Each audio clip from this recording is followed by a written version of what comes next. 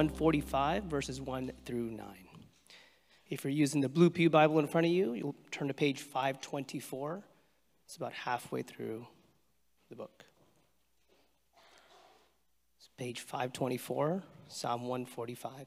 Please stand in honor of God's reading of God's inerrant and holy word. Psalm 145, a song of praise of David. I will extol you, my God and King, and bless your name forever and ever. Every day I will bless you and praise your name forever and ever. Great is the Lord and greatly to be praised, and his greatness is unsearchable. One generation shall commend your works to another and shall declare your mighty acts.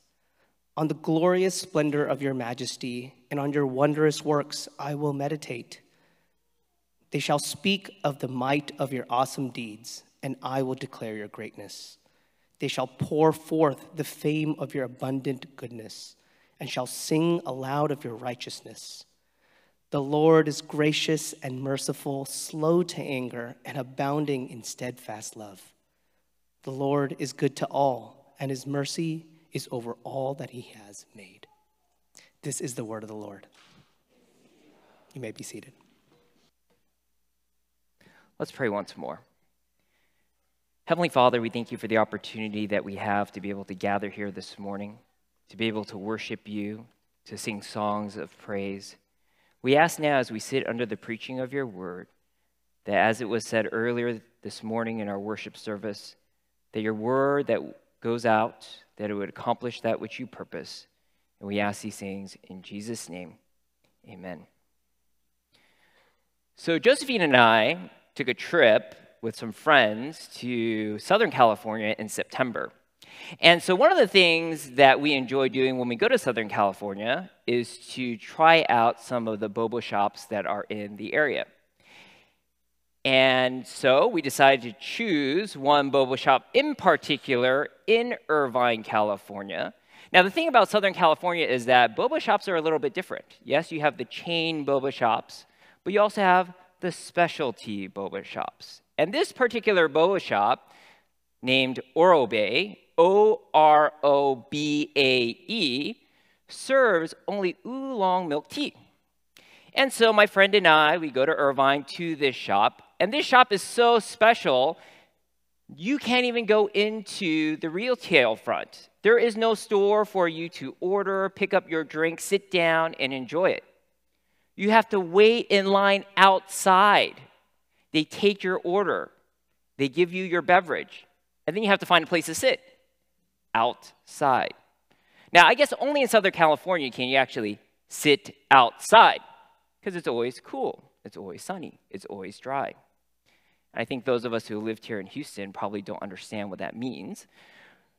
But it is a place where you can sit outside and enjoy your beverage. So my friend and I, we get into this line that had already assembled, a long line. We wait, we order our drink, pick up our order, and we sit down at a bench that we find nearby. We sit down, my friend takes a long sip of his boba tea. His eyes brighten. As he swallows his boba, his tapioca, and is able to put it down, he says, "This is amazing. I can drink this all week." And every time we went to another boba shop that week, he would say, "This does not compare to Orobe. The taste is different than Orobe. Do we have an opportunity to go back to Orobe?" All he could do that week was sing the praise of this boba tea shop, the praise of this oolong milk tea. Now, I'm sure that many of us understand that desire to praise something. We want to praise someone, some place, or some experience that we've had. And I'm sure you and all understand what I'm saying. For those of us who have young children, we praise the wonders of strollers. Strollers that can maneuver very easily. Strollers that have large storage space underneath you could put your diaper bag into. Strollers that you can collapse very easily. ones that can provide nice shade for your child. We praise products. Some of us praise films. Some of us say, Oppenheimer was such an amazing film. I didn't just watch it once. I watched it twice. Some of you praise places that you've been to. Hawaii is divine. Clear water, white sand, wonderful food. Hawaii, paradise. We praise also food that we've eaten. This steak at this restaurant is amazing. Not only is it a good quality cut, it is an affordable price. Important to some of us, price. And it just melts in your mouth when you take in that first bite. It is so delicious. And we also say that about sermons as well. That sermon was so amazing, spirit-moving, convicting. I hope that's said of sermons that are preached here. But we tend to praise good things. We love to speak well of things that we find that are good. Now we have to ask ourselves, if God is the ultimate good, if he is the ultimate best thing, then why do we find ourselves praising him infrequently? If there is no one as compassionate as God, why do we find ourselves not praising him for his compassion? If there is no one as loving as God, why do we not exalt God for his love? If God is just and there is no one like him, why do we not revel in his justice? Now, there are many reasons why we do not praise God, but I think there are two I want us to think about. Reason number one why we don't praise God is because we may not know who God is. We do not know his attributes, his character, his quality. When we think of God, our mind is just blank. What do we even say about who God is? And so what we're hoping is that through this 8-week series that we're beginning today about the attributes of God, that we're able to give you insight into who God is so that you might praise him. Now, it's not only a lack of knowing who God is that results in our infrequent praise, but I think there's another reason. A second reason. It's because we're too busy. Busyness, distraction. It prevents us from actually taking time to think about who God is. Every time our buzz goes zzz, our mind thinks, what notification did I get? When we wait to pick up our children at school, in that long queue of cars, we take out our phone, check a sports score. Maybe we check a YouTube video, which you should not be doing when you drive. We're distracted. And even when we try to pray, our mind is thinking about all the things that we need to do. The laundry needs to get finished. The diaper needs to be changed. Dinner needs to be prepared. Exams have to be studied for. That our minds are all over the place. And we're hoping that this series, as we talk about the attributes of God, will give you time to meditate, to think about who is God that deserves our praise. You'll not only have an opportunity to meditate in our worship service as you hear it preached, but you also have time in your small groups as you're in sermon-based studies to think about who is God that he deserves our praise. Now, this morning's message, this morning's sermon, will focus specifically on one attribute of God, God's goodness. Why is God good? What makes him good? How is God good?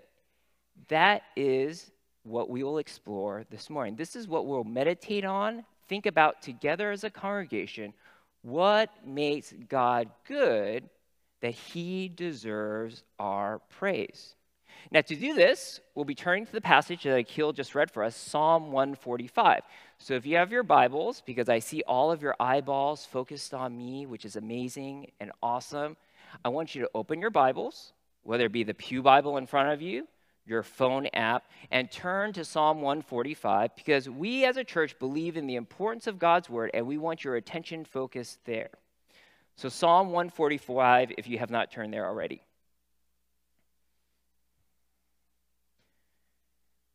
Now before we go into this psalm, I want to give you some background, and you might be thinking this is the time to check out when the preacher talks about background or context of a book, but I want you to hear this because it's important, that you need to know where Psalm 145 fits into the flow of the Psalter or the book of Psalms. The book of Psalms is organized into 5 books, 1, 2, 3, 4, 5. All 5 books have one message. How is God establishing his rule through his king? Books 1 and 2 talk about the struggle of God's appointed king to establish his rule. Book 3 talks about the failure of the Davidic king to establish God's rule on the earth. And then book 4 talks about a return to God, return to the first 5 books of the Bible. And then the 5th book anticipates. It looks forward to God's rule. And Psalm 145 occurs right there in book 5, where we are looking forward to, praising, anticipating God's future rule. Now, there's something else in Psalm 145 that you can't see because it's in English. Now, for those of you who are seminary students, this is why you need to study the original languages. You need to study Hebrew, because Psalm 145 is an acrostic psalm. Every doublet begins with a letter of the Hebrew alphabet. So let's say I'm going to create an acrostic about God on the spot. The ABCs of God. He's almighty, beautiful, compassionate, devoted, eternal. And I would continue to go on and on and on, using every single letter in the English alphabet to praise God. Now you may be wondering, why does the Hebrew poet actually use every single letter of the Hebrew alphabet in this psalm? It's because acrostics are used to convey completeness. So when you read Psalm 145, it's actually the A to Z of praise. It is a complete picture of what praise looks like. And there's other features about Psalm 145 that you need to think about, is that Psalm 145 is the very last acrostic psalm.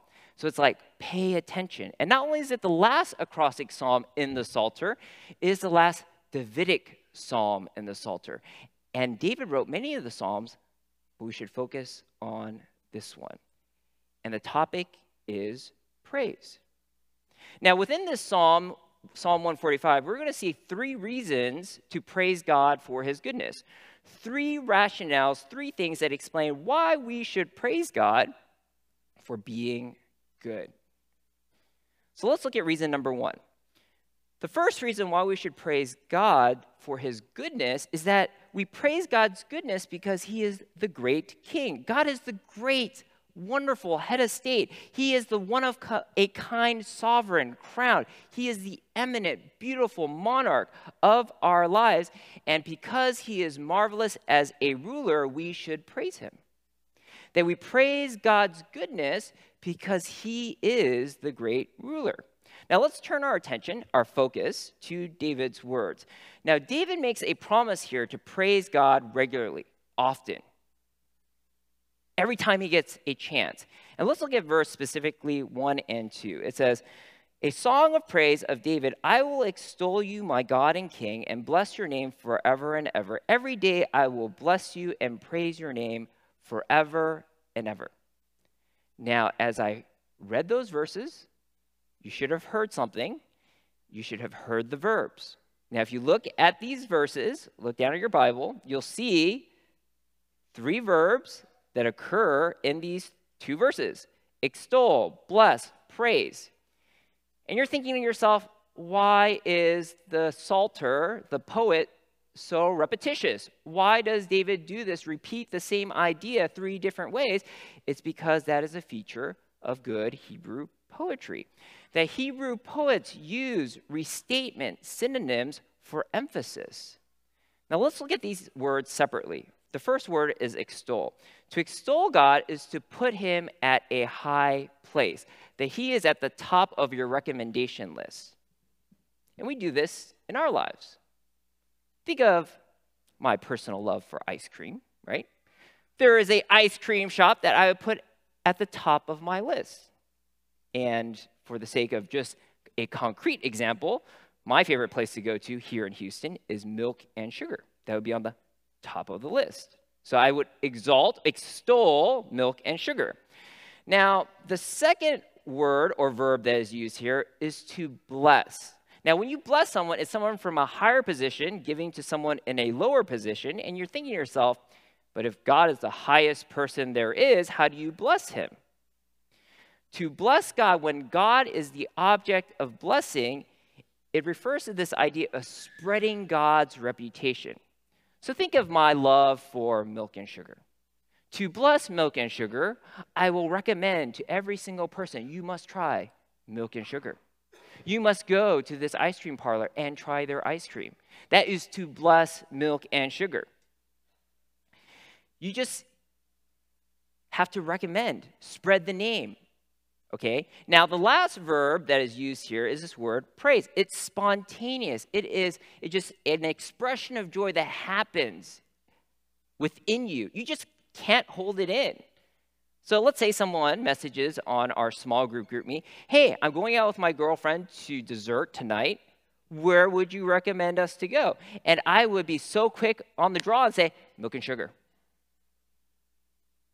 It's just spontaneous. It's within me. I must say Milk and Sugar. That is praise. That it comes out of you.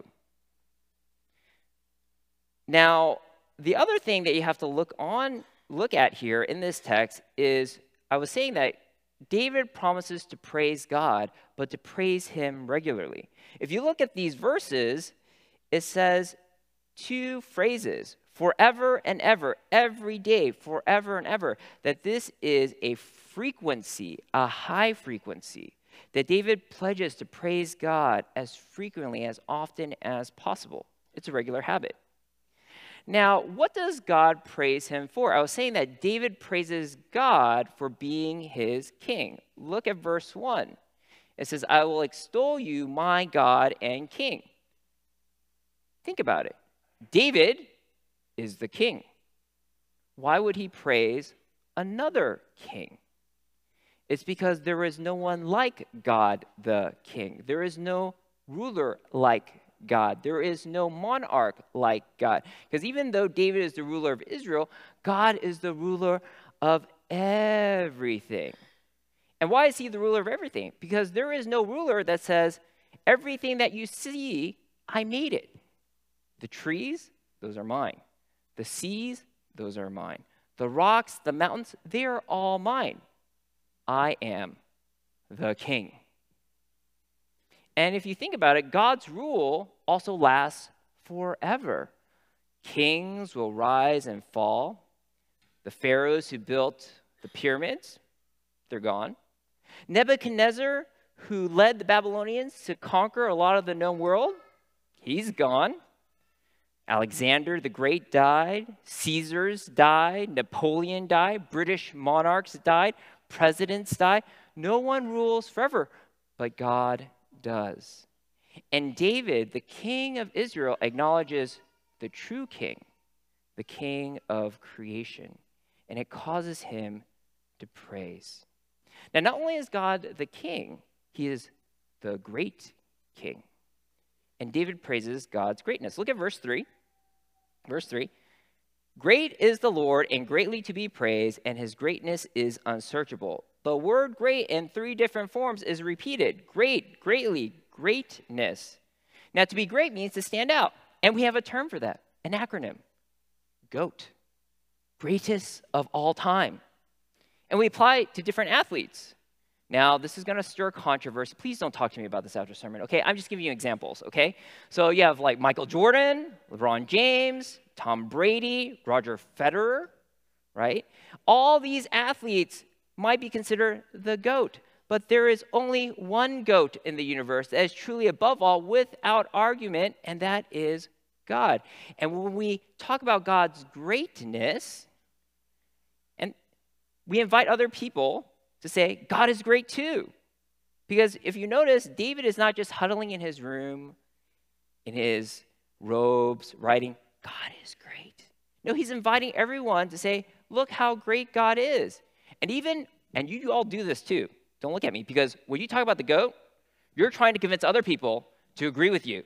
This athlete is the greatest of all time, right? It's an invitation. It is an invitation to praise who God is. And that's what David is trying to express through this psalm. Now, if God is the great king, let's think a little bit more about implications for us. What is the implication for us? First, God created everything that you enjoy. That favorite piece of sushi, umami, God made it. It might be your favorite piece of music. God created it. It could be your favorite place to hike. God made it. Now, for instance, I enjoy a cup of tea every morning. It is amazing that God would create a tree that's leaves could be plucked, dried, roasted, and then shipped to my house with a hint of bergamot. And I have Earl Grey tea leaves that I can enjoy in the morning. And when I add hot water to these leaves, I have a beautiful tea, Earl Grey, black. And if I feel especially luxurious, then I can add steamed oat milk. And I have a London fog. God is so wonderful. He created tea to be enjoyed in so many ways. And if you think about something else you enjoy, it points you to the greatness of God. Now, the second thing you have to think about is that God, the great king, he ordains everything that has happened in your life. He authored your story. He directed you through your life. And for those of you who are married, or even those of you who are dating, think about it. Think about how God ordained every single event that led up to you meeting your spouse.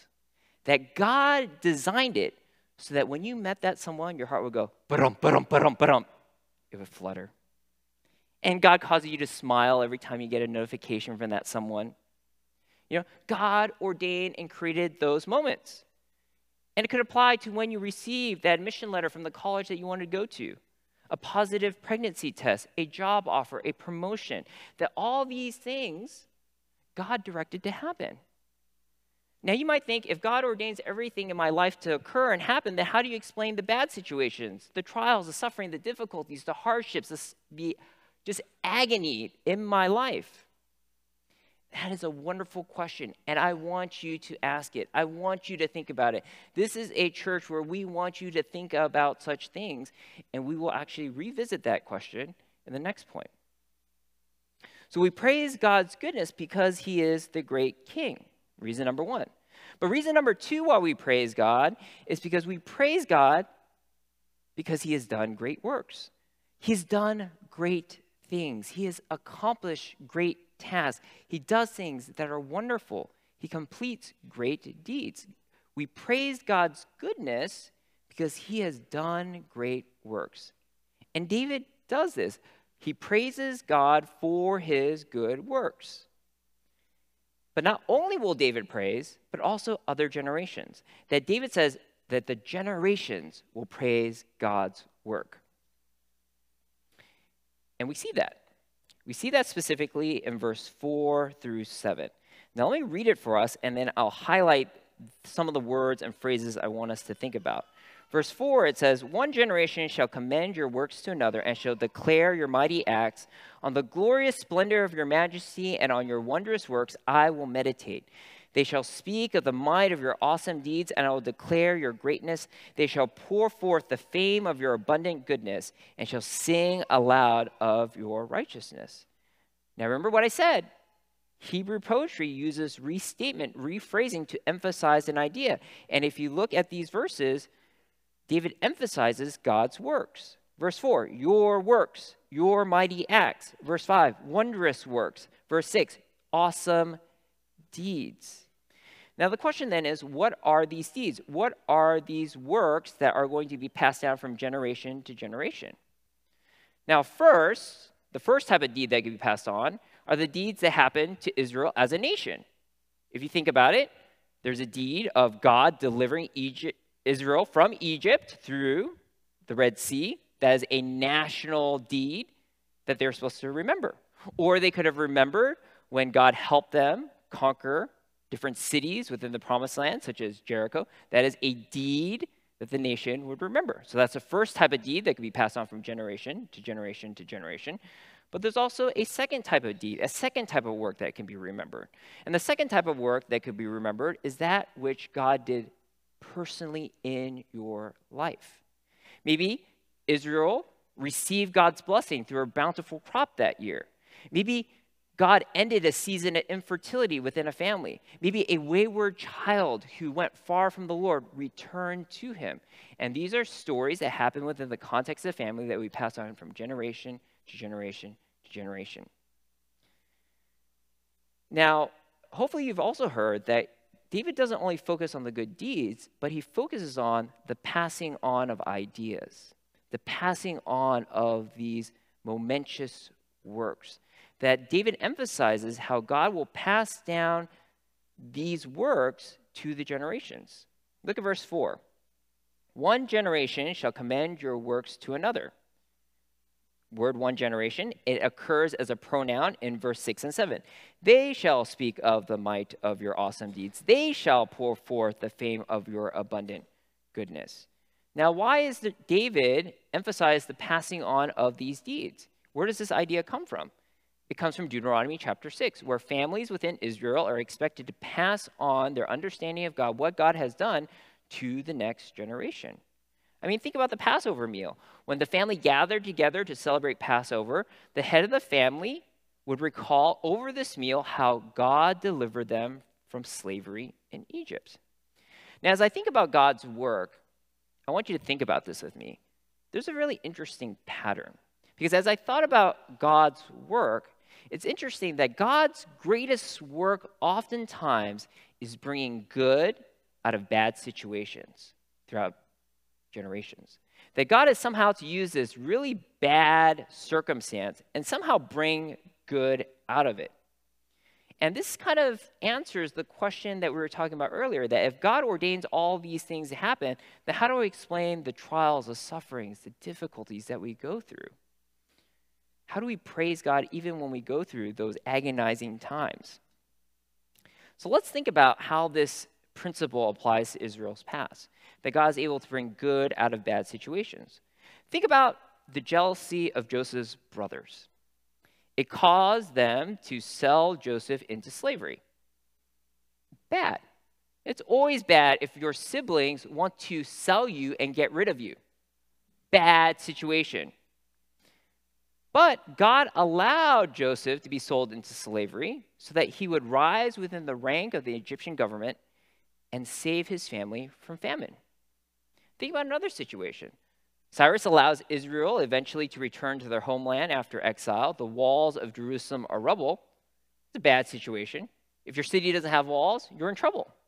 But that situation causes Nehemiah to step up and lead the efforts to rebuild the wall, and the record is found in the Old Testament. This is good. And let's even think of our own faith, that it is through a very bad situation that we receive redemption, that God brought good out of the death of an innocent person, our Lord and Savior Jesus Christ, that the religious leaders, Roman authorities who put him to death, which is bad, resulted in something good because his death paid the penalty for our sin. And then God raises him from the dead to prove that the power of sin is now broken. That whoever believes in Jesus can have eternal life. Now, if God can bring good out of those situations, then God can also bring good out of our bad situations as well. All right, let me share with you a personal example, a personal story. And some of you may have heard this already. So when we were in Southern California, Josephine and I and my friends, we had a chance to go visit Laguna Beach, and it was hot. So my friends, our goddaughter, they were on the beach. Josephine and I, we were strolling Hudson around Laguna as he was napping. It was hot. I needed something to cool off. So we decided to go to a Starbucks to get a cool drink. I opened the door, and I allowed the door to slam. Slam not only on my child's stroller, But then I see my wife's face through the glass saying, "What are you doing?" Bad situation, bad circumstance. You never want your wife to look at you that way. But God used that bad situation to prompt me to pray, to say, "Lord, I recognize that there is unconscious selfishness in me, selfishness that I do not see, and I need your help to love my family." Fast forward the tape a few weeks. My wife is away in Florida, enjoying some time with some good friends. She's about to come back. I have to go pick her up from the airport, and I'm thinking to myself, oh, she had a long plane ride. She must need a beverage, so let me get her water in her favorite tumbler. Oh, she woke up really early in the morning. I should probably get her a snack. So I took some of the banana bread I cooked or baked that morning and cut her a slice. And so we went to the airport, and she appreciated not only a beverage, but also banana bread. Now, that was good, that God used that bad situation to bring about good in my life. Now, before you all think I'm a saint and that I walk on water, let me share with you a more recent experience. Joe was helping me load Hudson into the car. I was going to back out the car, let Josephine in. As I back out the car, I close the garage on my wife. Not good. And so this is a work in progress, but God is using these bad situations to bring about some kind of good in me, right? That I need to pray to be more conscious in how I can be selfless to my family. Now, you have to think about this, that this is maybe you're like, well, this is kind of a cute situation for you, Henry. This is kind of like when it comes to pain level, it's very low, right? But I think even if you're going through a really difficult situation, a sick parent, a chronic illness, unresolved conflict, difficult work situation, and the list can go on. I mean, if I gave you all a list of bad things that have happened to me, you can give me a list of 10 things really quick. But let me make a comment about where Psalm 145 is. Psalm 145 happens within a grouping of psalms, okay? And these groupings happen in a structure that we call a chiasm. Now, many of you may be thinking, why is it every time we go to HCC to hear a sermon preached, we hear words we do not understand? The word chiasm, which we've used before, is talking about how the structure of certain texts are in the shape of a Greek letter chi, which resembles our X. Okay. Now, biblical authors use a chiasm to structure their arguments, that the first line, the last line parallel each other, and they keep on paralleling each other until you get to the center, which is the meat of the argument. So think of a sandwich. I've used this example before. You have bread on top, bread on the bottom layer, but the middle stuff is the important stuff, right? The middle, which is the roast beef, the roast turkey, the pastrami, that is what makes the sandwich a sandwich. You do not call it, give me a wheat sandwich, please, or a sourdough sandwich. You say, I want a roast beef sandwich, a pastrami sandwich. So if you're looking at this grouping of Psalms, Psalm 145 is here, Psalm 137 is here. They are the sandwich. And the focus is Psalm 141. But Psalm 137 parallels Psalm 145. And you're thinking, why is he telling me this? Because if you read Psalm 137, it talks about how Israel laments about its exile in Babylon. And in a lament, they typically have a promise or praise. But Psalm 137 does not have it. There is no praise. There is no promise. And the lack of promise or praise depicts how the exiles cannot find a reason to praise God because they are in this deplorable situation. Away from our home, we lost our children, our sons, our temple. We have nothing. But Psalm 145 is a response to 137, saying, yes, things may suck. Things may look hopeless. But we can still praise God because he is still our good king. That our king is in the business of bringing good out of bad situations. And it may not happen in this life, it may not happen in this generation, But for those of us who are Christians, we know that it'll occur when Jesus returns to set things right.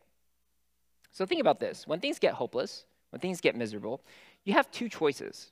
Okay, we can either say this, that God, you're terrible, miserable, no good, hopeless for putting me in this situation. I can't see how you bring good out of this. Therefore, no good can ever come out of this situation. And this leads to further despair, further hopelessness, anger, frustration. It leads you to withdraw from God. Or you can say, God, I do not understand why this is happening right now. I don't understand why I'm going through this breakup. I don't know why this family member is dying. I don't know why I'm experiencing a horrible, terrible, no good week at school. But I know you're good. And you can somehow, because you're a good king, bring goodness out of this situation. I may not be able to see it. I may not be able to imagine it. Help me to trust you. And if you think about it, when you do that, you are drawing closer to God. And if God is good, it's wonderful to be in the presence of goodness. This is a good thing. All right, so let me move on to the last reason about praising God. Why we should praise God for his goodness. That we praise God's goodness because he keeps covenant faithfulness. He keeps his promises. He cares for his people. He will accomplish his purposes. That we praise God's goodness because he keeps covenant faithfulness. And we see this in David's praise of God as well, that David praises God for keeping covenant. And he uses his covenant name to do it. Look at verse 8. It says, the Lord is gracious and merciful, slow to anger and abounding in steadfast love. This is an exact quotation from Exodus chapter 34, verse 6. And you're like, well, why does that matter? Think about this. So God made a covenant with Abraham that through his children, all the nations will be blessed. Many years later, God delivers Israel out of Egypt, brings them to Mount Sinai. He proclaims that they will be a kingdom of priests to declare his glory among the nations. He gave them a covenant. And what do? They break the covenant. They create a golden calf to worship. They break their half of the promise. Now, God would have had every right to destroy them right then and there. But they recognize their sin. They ask for forgiveness. And what does God do? God forgives them. He restores fellowship with them. He renews the covenant. And then, Exodus 34, verse 6 happens. That he reveals his covenant name to them after they just broke it. That he is gracious and merciful, slow to anger and abounding in steadfast love. And so all these qualities tell us that God is so committed to his people that he grants mercy and grace to give them what they don't deserve if they ask for forgiveness and repent. That God is committed to his people.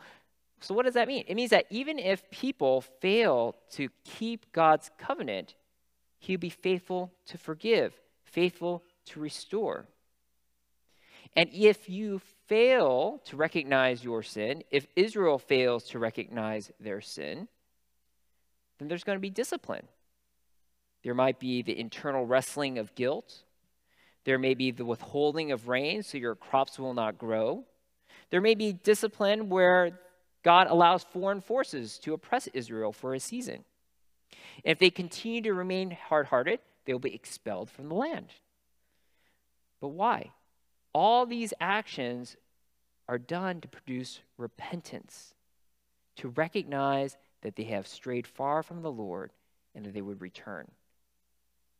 Now, notice that God extends this covenant to anyone who turns from their sins and turns toward the Lord. Look at verse 9. It says, the Lord is good to all, and his mercy is over all that he has made. And we see this even in the Old Testament. It's not just limited to Israel, God's covenant, but you see so many non-Israelites who come to join the covenant community of God. You have Rahab, you have Ruth, you have Naaman, just to list a few. So not only does God keep his covenant promise to Israel, but we recognize that God keeps his covenant promises to us. Now, we didn't experience deliverance from Egypt, but we experienced deliverance from sin through the work of Jesus Christ on the cross. Now, the work of Jesus breaks the power of sin over us, but we find ourselves, instead of going towards God, toward ourselves and towards our fleshly desires. And we struggle still with gossip, sexual purity, identity ultimately in Christ. And we sense that the presence of sin is still alive in us.